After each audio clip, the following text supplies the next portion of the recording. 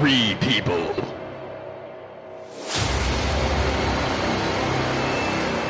One podcast. In a world full of terrible Syria commentary,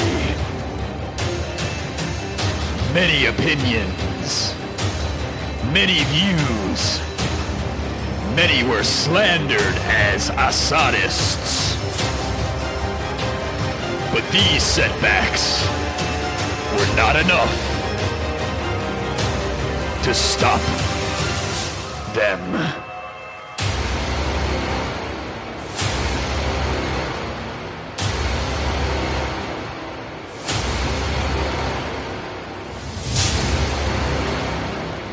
The Syria A-Team, Part 2.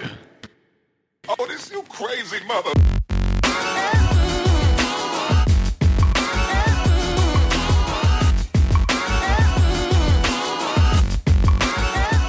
Welcome, everybody, to this week's installment of the Dead Pundit Society. I'm your host, Adam Proctor. I hope you enjoyed that little theatrical trailer. I'm doing something extra special for this week's episode. We're breaking it up into 3 parts. You're listening to Part 2. We're going to continue on with my interview with Rania Khalek and Ben Norton. I got some really excellent feedback from Part 1. I know you all are going to enjoy Part 2 just as much. So stay tuned. We've got some more history and context of the Syria conflict and the Middle East region. But just really quickly, if you like the first part and you liked the trailer, feel free to donate. I've got a Patreon page. It's www.patreon.com/deadpundits. And without further ado, here is Part 2. You want to play what? Okay. Say hello to my little friend. Okay. You want to play what? Okay. Welcome back to the show, everybody. We're going to pick up where we left off on Part 1. And Rania is going to tell you a little bit about the connections between Saudi Arabia and ISIS and Ahrar al-Sham. Here we are. Rania Khalek, everybody. Enjoy.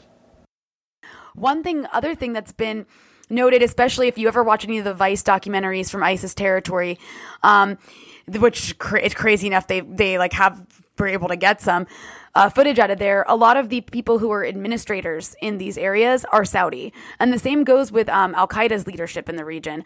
A lot of them are Saudi. In Idlib, and Ben and Max Blumenthal recently wrote about this in a really excellent article in the lead up to Trump's strike on the Syrian army. In Idlib, the inspiration, the spiritual guide, if you will, the cleric who guides like the extremist groups in that area is this guy who Muhaisini, who is a Saudi-born and educated religious cleric who basically like incites to violence against minorities and all the typical crap like we want an Islamic State and recruits in refugee camps, and it's really messed up. But the point is it cannot be emphasized enough the fact that this is because I think a lot of people look at places like Syria and Lebanon and even Palestine and they think, oh, like they just have a bunch of crazies in them, and it's like, no, these are places with deep like cultural histories that have been around for a long time, some of the oldest places on earth, in the case of Iraq, the cradle of civilization. And this is not natural. This is like being pushed onto these areas violently. Al-Qaeda is not popular. It's not. It's just the matter of they have powerful interests backing them in some places. And so they're able to impose their will in a very violent fashion. And the U.S. has played a massive role in making that possible. And so, when I look at, like, for someone from my perspective, I'm just looking at, like, the fact that my government here has been helping Al-Qaeda destroy the region of the world I come from. And people don't want that. People don't want to live under an Islamic State. Maybe some people do, but not all of them. And I don't understand why people on the left are sympathizing and being on the side of the reactionaries instead of backing the people who should be their traditional allies, which are other leftists in the region. we also have a lot of documentation now, thanks to WikiLeaks and other sources, showing that the U.S. government has known that its allies has supported these extremists for years. So in 2009, a cable released by WikiLeaks that was actually signed by then Secretary of State Hillary Clinton acknowledged that Saudi Arabia was the largest supporter of Sunni extremist groups and, these Salafi groups like Al-Qaeda in the world. It names the Taliban and Al-Qaeda as primary groups that are being sponsored by rich donors inside Saudi Arabia. And we also now know, thanks to an intelligence memo that was leaked by WikiLeaks as well, this was actually leaked last year during the presidential campaign, in which it was sent by Hillary Clinton to her then, the head of her campaign, when she was campaigning for president, Podesta. And in this memo, which was probably written by Sidney Blumenthal or someone in the State Department, it acknowledges, citing U.S. intelligence, that Saudi Arabia and Qatar had been supporting ISIS. So we have documentation from the U.S. government, from the horse's own mouth, admitting explicitly that our own allies have supported these extremist groups. Yeah, it's not by accident, though. I want to add to that, though, is I really do. They used to do this shit during Afghanistan too. They would be like, "We're not the ones who are deciding which groups get it. The Pakistani intelligence are deciding, and they're the ones who are fucking up." It's like the reality is this is always the way that the U.S. administrations wash their hands. They know that their allies are supporting ISIS. They don't care. You heard John Kerry say it in leaked audio with the representatives from the Syrian opposition, like in exile, telling them, yeah, we watched ISIS grow and we were hoping that it would force Assad to the negotiating table, but it didn't work because then Russia got involved because they were afraid ISIS would take Damascus.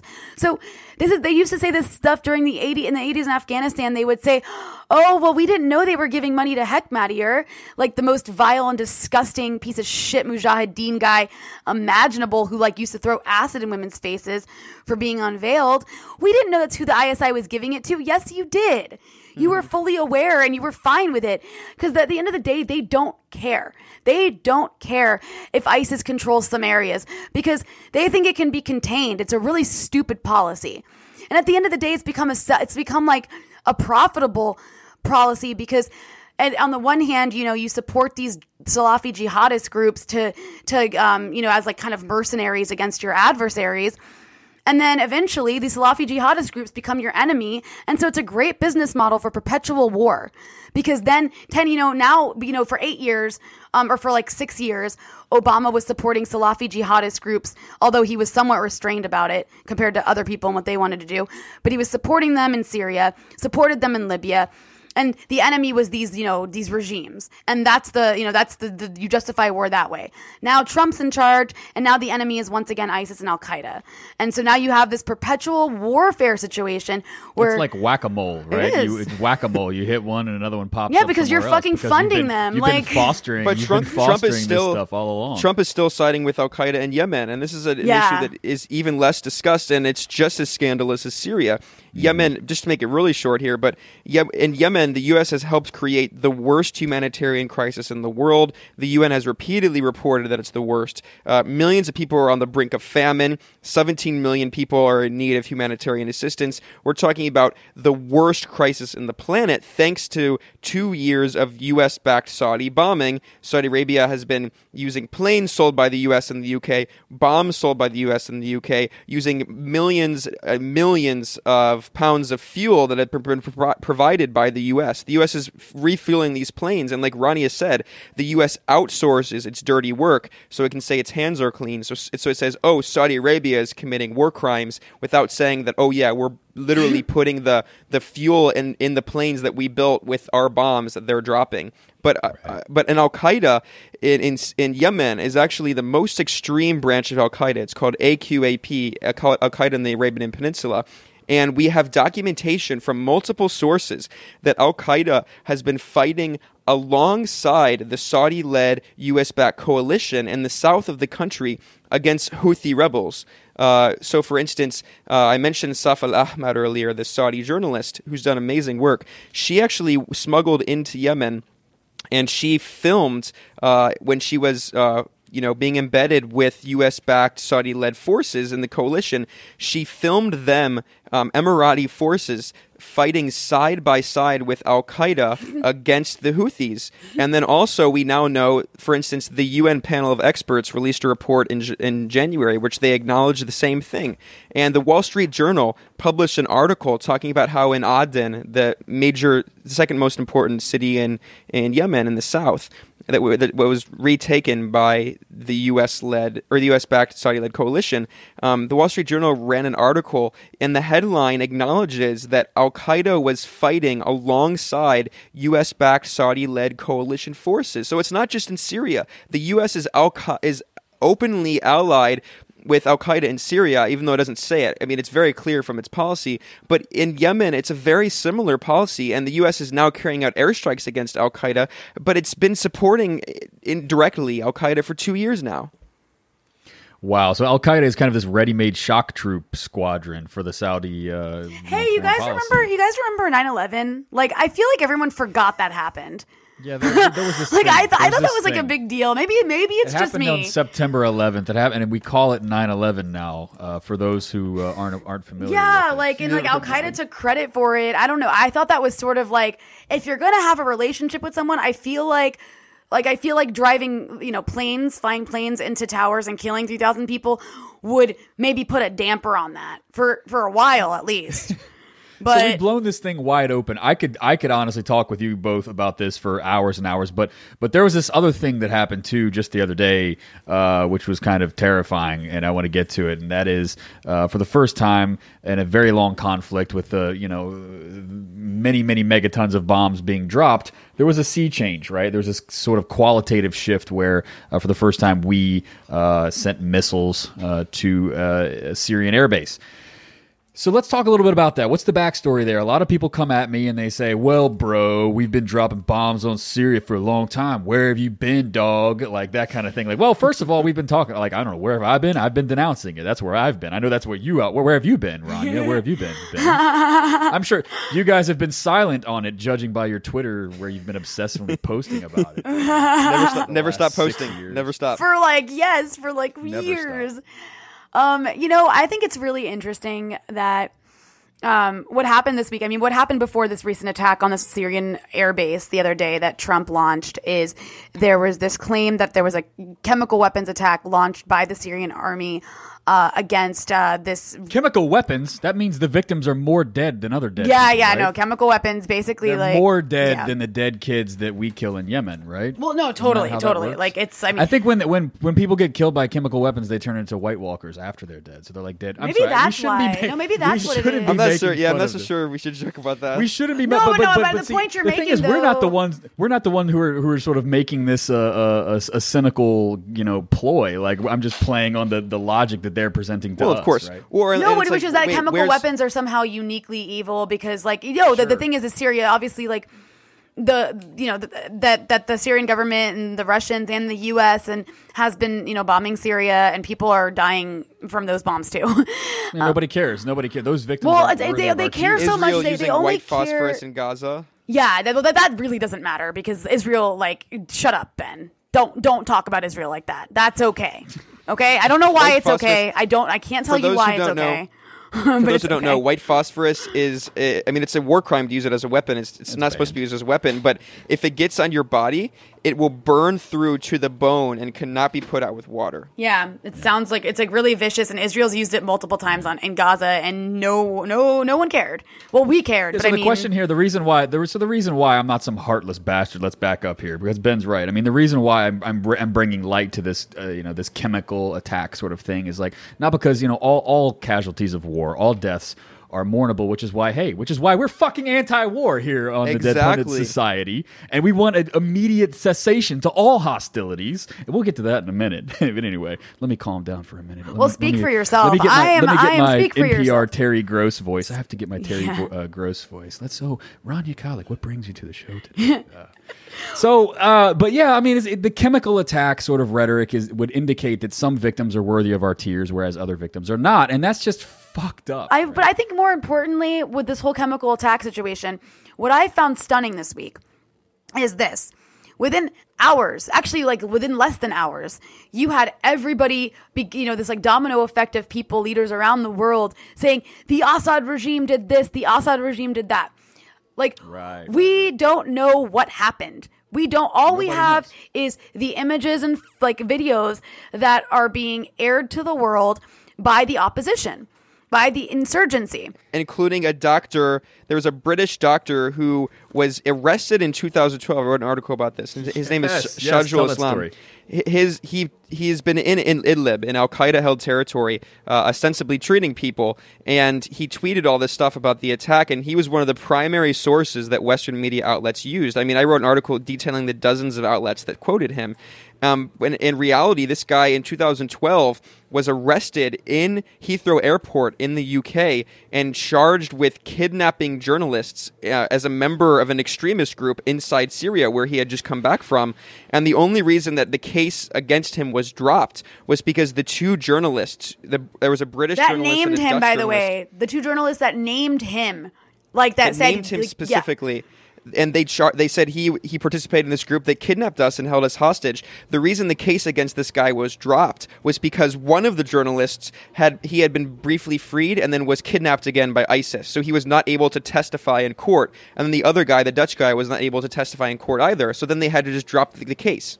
And this is one of the primary sources Western media outlets are citing for the chemical. Yeah, and he's like a doctor, supposedly like this doctor treating civilians. Here's my thing: is there's just so many holes in this narrative. And one of the biggest ones, I think, too, is this. The Syrian government is violent, yes. They are not stupid. And for them, assuming they are stupid, that would mean that they secretly kept sarin gas after the international community collaborated with them to get rid of all of their chemical weapons. They secretly kept some sarin gas and then decided to use it very suddenly on the eve of international peace talks on an insignificant village in Idlib, like an area that literally they would gain no military, they would gain nothing militarily to attack. Like, it's a village that's basically controlled mostly by a Harar al-Sham and serves no strategic military purpose whatsoever. So it just doesn't make sense to me. And they know the repercussions of using chemical weapons. They saw what happened in 2013 when it's still, by the way, very questionable whether they did or not. Just seeing that, the idea that the Syrian government would be that stupid makes no sense. Assuming they were that stupid, which I don't think they were, the next thing becomes the images that you saw. I mean, some of these like images, I mean, this is just goes to the entire issue of Syria has just been manipulation of people's emotions. It's a PR. It's just a one big PR campaign. Let's talk about that video. Remember, there was a father. It was this gut wrenching image of a father holding his dead toddlers in the passenger seat of a car or something like that, taking them to go bury them. I mean, this is tragic. These are dead kids. Nobody likes to see this stuff. One of the things, I don't know, though. I mean, look. We're going to play conspiracy for just one quick second. We're going to get back to reality. I read up on sarin gas.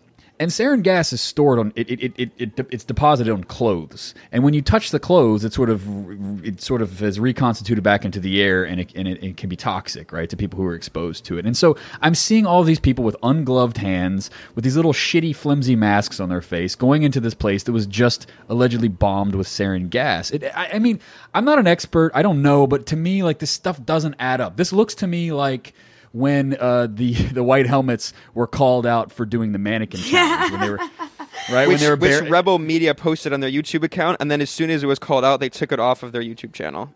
Right, so the white helmets, remember when the mannequin challenge, for the listeners, the mannequin challenge was going around, you're supposed to do regular day things and then freeze, and then somebody walks around with a camera, you look like mannequins just standing there like idiots. Well, the white helmets did this, and they were pretending to sort of like uncover this quote-unquote victim that was buried under this, after this fake bombing, and it's like, oh, it looked realistic. That's funny. You're doing this mannequin challenge, but this looks exactly like all the other videos that you do. Yeah, that's what was so wild. It's like people already suspect that they stage stuff, and they just literally show that they can stage stuff. I mean, it looked identical. Well, here, if I can interject for a second. I mean, we shouldn't... It's possible that, who knows, that some of these may have not been... They may have been exaggerated, who knows. But at the same time, we shouldn't underestimate. I mean, there's no question that many civilians have been killed by both sides in this conflict. This is why we're anti-war. Again, the Syrian government has bombed civilian areas in order to fight these rebels who are embedded in civilian areas and has killed many civilians, and I don't want to downplay that. However, extraordinary claims require extraordinary evidence, and it's one thing to say, and it's true that the Syrian government has unleashed very brutal bombing campaigns that have killed many civilians, and that is not, that is horrific, and I'm not defending that any day of the year. However, that's very different. It's categorically different from saying that they intentionally used chemical weapons on this population. And right now, we need extraordinary evidence for extraordinary claims. So far, there has actually been no evidence that's been presented. The only sources people are citing are rebels on the ground who have a vested interest in. They've been trying to topple the Syrian government, and the so-called Syrian Observatory for Human Rights, which, I mean, in terms of the media coverage, like Radia mentioned, this has been, abominable for years. But actually, one of the most shocking things about all this coverage is the fact that all mainstream media outlets, including Associated Press, the New York Times, etc., have as their primary resource been citing a guy in his home in England who has not been to Syria in more than a decade. There's this group it's supposedly called a monitoring group. That's what they always say, a British monitoring group called the Syrian Observatory for Human Rights. It's literally one guy in his home in England who calls this contacts he has in Syria, and every news outlet cites this guy. So, all right, let's look at international And he's bodies. also, just to point out, this guy is openly pro-opposition. He's pro-rebel. If you go to the website, there's a rebel flag at the top of the website. But, I mean, so that aside, let's look at international bodies. All right, the UN has not apportioned blame. They're investigating it. The Organization for the Prohibition of Chemical Weapons, the OPCW, has released 2 statements thus far acknowledging that they're investigating the incident but not apportioning blame. And actually, it's not in the mandate of the OPCW to apportion blame. The UN has looked into past attacks, and they often did not apportion blame. And as Ronnie has said, in the 2013 attack in Ghouta, sarin gas attack, it was immediately blamed on the Syrian government. The U.S. was about to actually invade and overthrow the Syrian government using this as a pretense. However, we now know, thanks to Seymour Hersh, who's a Pulitzer Prize-winning journalist who, has made many scoops on Abu Ghraib and all these other stories. Well, as soon as he started writing about Syria, he was completely condemned and written off as a conspiracy theorist, even though these same people will cite his other reports. And he has shown, citing U.S. intelligence, including the DIA, that the U.S. knew that Jabhat al-Nusra, Syrian al-Qaeda, had access to sarin gas. In fact, a dozen members of Jabhat al-Nusra had actually been arrested inside Turkey. And according to Seymour Hersh's sources, who are U.S. intelligence officials, they acknowledged that actually it might have been Syrian al-Qaeda that carried out that attack using chemical weapons they obtained from Turkey. So there are many questions, and it's possible that the Syrian government did use chemical weapons. Sure. But we need evidence. Highly unlikely, though. And there's no evidence. It's highly unlikely. I mean, there's also the fact that the only people who benefit from this you have to also ask who benefits. And what the case is that you have an insurgency that is very weak right now, and it's losing very badly, especially since losing their base in East Aleppo. And you have the government that's winning, and they are desperate. And the only thing that can save this insurgency is outside intervention. And they've done this before. They've done things before to try and provoke outside intervention. And the point is, at the very least, given everything both I and especially what Ben just said about the lack of even an investigation and an apportioning of blame being taken by any actual international bodies that are legitimate, the fact that hasn't been carried out yet suggests to me that at the very least, people should be skeptical of the Pentagon's narrative. If there's anything that we should have learned over the past several decades of all of U.S. foreign policy, but especially in the Middle East in the last 15 years, is that you cannot trust the Pentagon narrative. You just cannot. You always have to question it until there is evidence. Because look at Iraq, look at the WMDs and all the false intelligence that was used to try and connect Iraq to Al Qaeda, to try and justify an invasion of Iraq. And look how many people died because of that, and the destruction of the region region because of that. And so for me to look around and see people who should know better be just like unquestioningly and unchallengingly repeating the Pentagon's narrative, even those who are saying they're against Trump bombing Syria, they're repeating it too.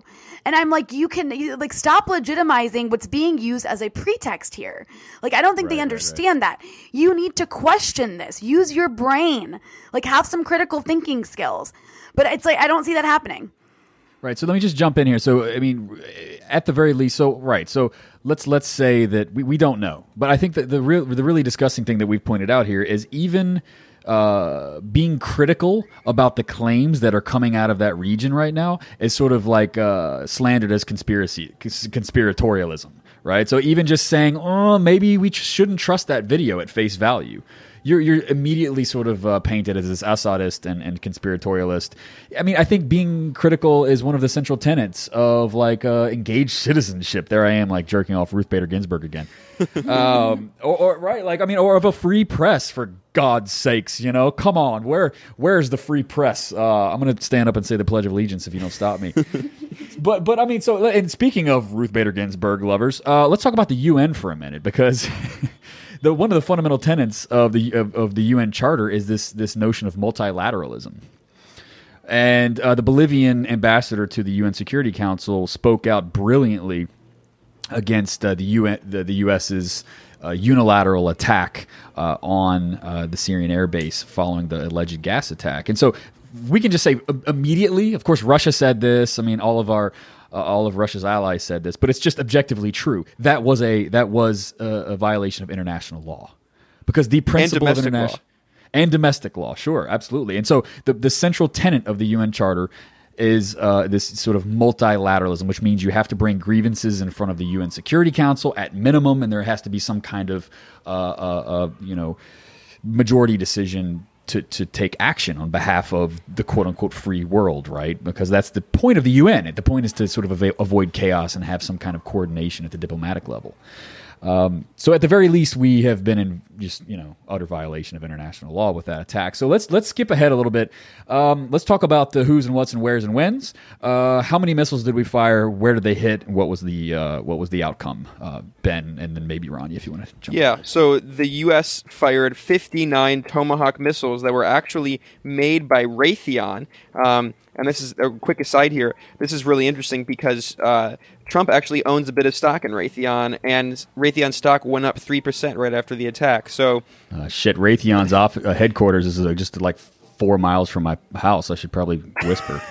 Yeah, but it's just one of those interesting. That's how great capitalism is. Not only did the U.S. just launch more missiles against another country, but the president probably actually profited off of it a bit. Their stock is up. I heard it now they cost about $1 million to make, these Tomahawk missiles, but now I think the new version is like about $1.5 million. So of course they have to replace them. So yeah, and of course big bucks. This it costs a lot of money. So the air base is called Shayrat, and immediately after the U.S. attacked this air base, destroying dozens of planes, etc., ISIS launched an offensive near. This is in the city of Homs, and ISIS launched an offensive there. And this is actually not the first time that ISIS has taken advantage of U.S. attacks against the Syrian government. In fact, just last year, in September, the U.S. for more than 1 hour repeatedly bombed the Syrian army in Deir ez-Zor, where they were fighting ISIS, and killed more than 100 Syrian soldiers. And then immediately after the U.S. attacked, they said it was an accident, but it went on for more than an hour. Immediately after this happened, ISIS took some strategic points around the airport in Deir ez-Zor. So, and essentially, whether or not it was witting, the U.S. acted as ISIS's air force for a second time. Sure, they provided air cover for ISIS to go on an offensive. But if I want to interject one point, though, because we were talking about conspiracies, and this is something I really, as a leftist, I think it's very important to push back against conspiracy theories while recognizing that governments lie. I mean, that's I.F. Stone. All governments lie. That doesn't mean that they're conspiracies. It just means that they lie. But conspiracies are fundamentally different. A conspiracy is saying the Illuminati controls the world, the Rothschild Bank, all this stuff. Like, no, these are actually fundamentally reactionary. They're right-wing. We should be like, look, Gulf of Tonkin was a lie. The Iraq War was a lie. That doesn't mean that they were elaborate, orchestrated conspiracies involving the Illuminati or whatever. Like, no, it's just that governments act on their interest, and truth is often not in their interest. So we should recognize that and analyze it politically. It doesn't mean, like, for instance, I think it's incredibly destructive and reactionary looking at the 9/11 truth movement, which absolutely not. No, Al-Qaeda attacked the U.S. It was not planned. There are some lies in there. There are some controversies, like, for instance, why were 15 of the 19 Saudi? What was the relationship of Saudi Arabia to these extremists who attacked 3,000 civilians? Like, I mean, it doesn't mean it's not an elaborate conspiracy. There are just things there are questions that governments, they ignore because they reflect negatively on them. So, I mean, but it's just important to push back against that, because conspiracy theorists are almost inevitably right-wing. You look at InfoWars, you look at all these people, and that is very corrosive to progressive politics. Well said. I think that's a really important point here, because we are pointing to some sort of, discrepancies in narratives, and we don't want to sort of go down the wrong rabbit hole, as you mentioned. So, Rania, tell us a little bit about what's happened there in the last 2 or 3 days, and what the stakes are at this point, and sort of who the players are. I mean, Ben laid it out really well. All I can add to that is that I don't think that what the U.S. did will change anything significantly on the ground. They tried to destroy an airbase, and they actually kind of failed at it, because the airbase was was operational the next day. And if anything, I think it points in a way to the waning power of the U.S. I mean, think about it for a second. The U.S. spent the last 6 years trying to weaken the Syrian government, and they kind of succeeded, but they mostly didn't, because the Syrian government's still there, and their adversaries have been empowered because of it, Russia and Iran, right? And the whole purpose of taking out Syria is also sort of a way to get to Iran, ultimately. And so I think at the end of the day, that's not going to change anything significant. I don't think there's going to be further escalation from the Trump administration, and the reason I say that is because the U.S. has no leverage in Syria. In any scenario of them doing anything dramatic against the regime in Syria will end in some sort of confrontation with Russia. And I don't think the U.S. is in a position to start a war with Russia. And they're definitely not in a position to start a war with Iran, because Iran, maybe as much as this administration despises Iran and wants a war with Iran, Iran has power. Iran has people in Iraq. Iran has people in Afghanistan. And if the U.S. were to go at it with Iran for real, you would see U.S. soldiers dying in Afghanistan and especially Iraq at the hands of militias that are allied with Iran. So it's interesting. In a way, the U.S. is sort of paralyzed on Syria policy, because also on top of that, like we've talked about, I mean, the Syrian government, the Syrian army is the most organized force in Syria fighting ISIS and Al-Qaeda. And those have become a priority. Especially ISIS has become a priority, getting rid of them for the U.S. And so if you take out the Syrian army, you by default are helping ISIS and Al-Qaeda, because that's who's fighting them. So, yeah, I don't think that there's much the U.S. can do to really, like I said, significantly change the situation on the ground. And I think, if anything, this act by Trump was just an attempt to sort of flex his muscles and show that he's like a strong man. But in the long run, it's not going to mean a single thing. What about, I'm hearing that there was an Arab League meeting yesterday, and there were some commitments made, both public and private, between some of the leaders and our diplomats. And particularly Jordan is going to ramp up its involvement. It sent troops across the border, apparently, to save some element that was trapped and encircled. We may see the escalation of Turkish troops in the region, in the north, and others. You don't think there's a possibility? I mean, even if we don't send boots on the ground per se, you don't think there's a possibility for us to escalate the proxy war going on there? Well, it's important to understand, just to preface this, that the U.S. has boots on the ground in Syria. It has hundreds of, at least acknowledged, hundreds of forces there, not just soldiers, also special operations forces, and then also thousands in Iraq as well. And, as was mentioned earlier, although we shouldn't downplay how significant Trump's attack was on the Syrian government, which was unprecedented in the 6-year war, we should also remember that the U.S. dropped more than 13,000 bombs on Syria just in 2016 alone in the campaign against ISIS, which has also led to the deaths of many civilians, etc. But yeah, I mean, I think we should absolutely consider the possibility that this war isn't winding down in the next few months. I mean, it could actually in some ways be escalating. So, for instance, in 2016, just last year in August, Turkey militarily intervened in northern Syria without the consent of the Syrian government and began launching airstrikes ostensibly aimed at ISIS. However, the majority of Turkey's attacks at first were reserved for the Kurds. And this was actually put the U.S. in a very interesting position because there have been reports on how the CIA and the Pentagon were actually supporting different forces in Syria that were fighting each other, namely the SDF in the north, the Kurdish-led forces fighting Islamist groups. But now we also have Turkey, which militarily intervened and is fighting Kurdish forces that are also fighting ISIS. Some of the Kurdish forces are backed by the U.S. So the U.S. is in those regards on both sides and is helping Kurds in some ways while also helping Turkey kill them. So the Kurds are put in a very precarious situation. I personally think that Turkey is going to refuse to withdraw. I mean, even if it does withdraw militarily, it's not going to withdraw politically and economically from northern Syria. Turkey's already building, apartment buildings and such in northern Syria. It looks like it's going to try to turn the area into a sphere of influence. It could even, in some kind of deal, be partitioned. And of course, for many years, war hawks in the U.S. have called for Syria to be broken up into little sectarian enclaves in the north. Has been proposed to be a Kurdish region that maybe Turkey would have some influence over. And Turkey's been waging an incredibly brutal war against its own population in South Turkey, killing hundreds of people, displacing hundreds of thousands of people in Kurdish-majority villages, some of which it's razing to the ground. So, yeah, there is a potential for this the violence to continue to escalate, and we should not underestimate the role Turkey in particular is playing. Yeah, I agree about Turkey, but I agree about Turkey, but I also would say don't overestimate America's power in Syria because they don't have very much. Is all I'm saying. Like, I really think that this. Think about it for a second. The reason Trump just did that one-off strike is because literally every other scenario would end in possibly killing Russians. That the U.S.'s hands are somewhat tied.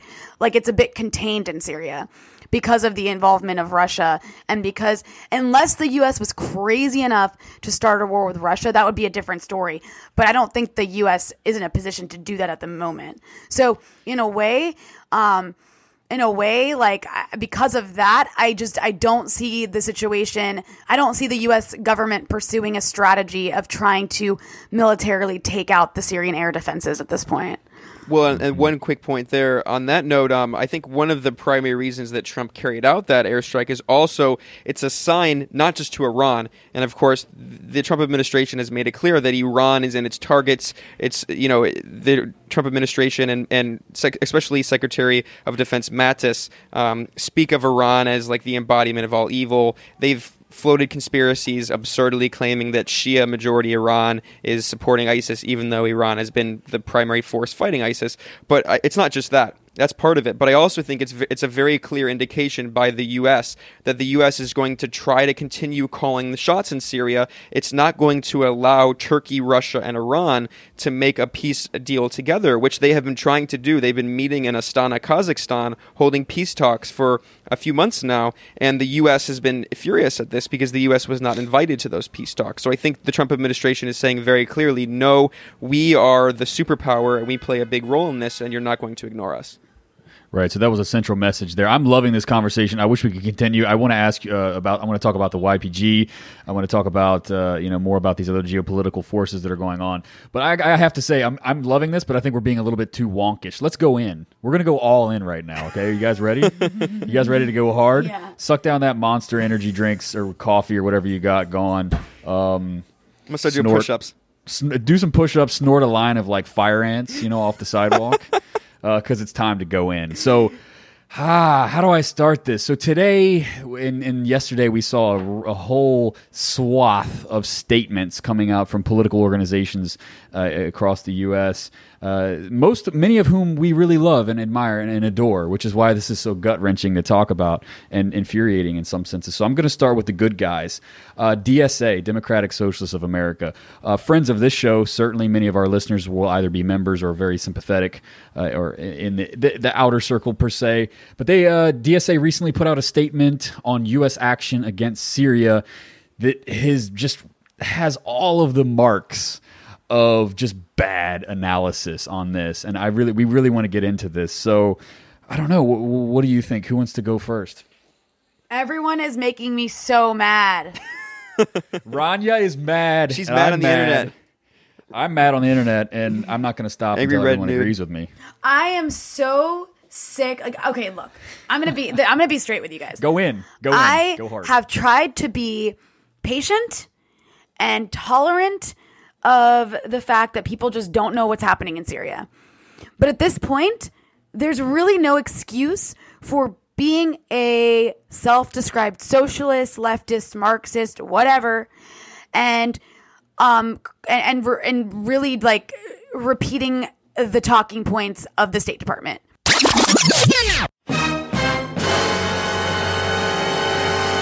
Will Rania pop a blood vessel and bleed out live on air? Will the brave heroes of the A-Team face down all of the bad Syria analysis? Is there going to be a kick-ass trailer for the next part of this episode?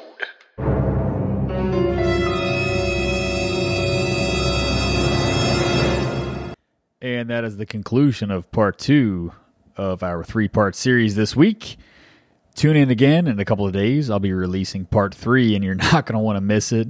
Rania, Ben, and myself, we go all the way in terms of criticizing some of the left-wing organizations and their approaches to the Syria conflict. I think you're going to learn a lot.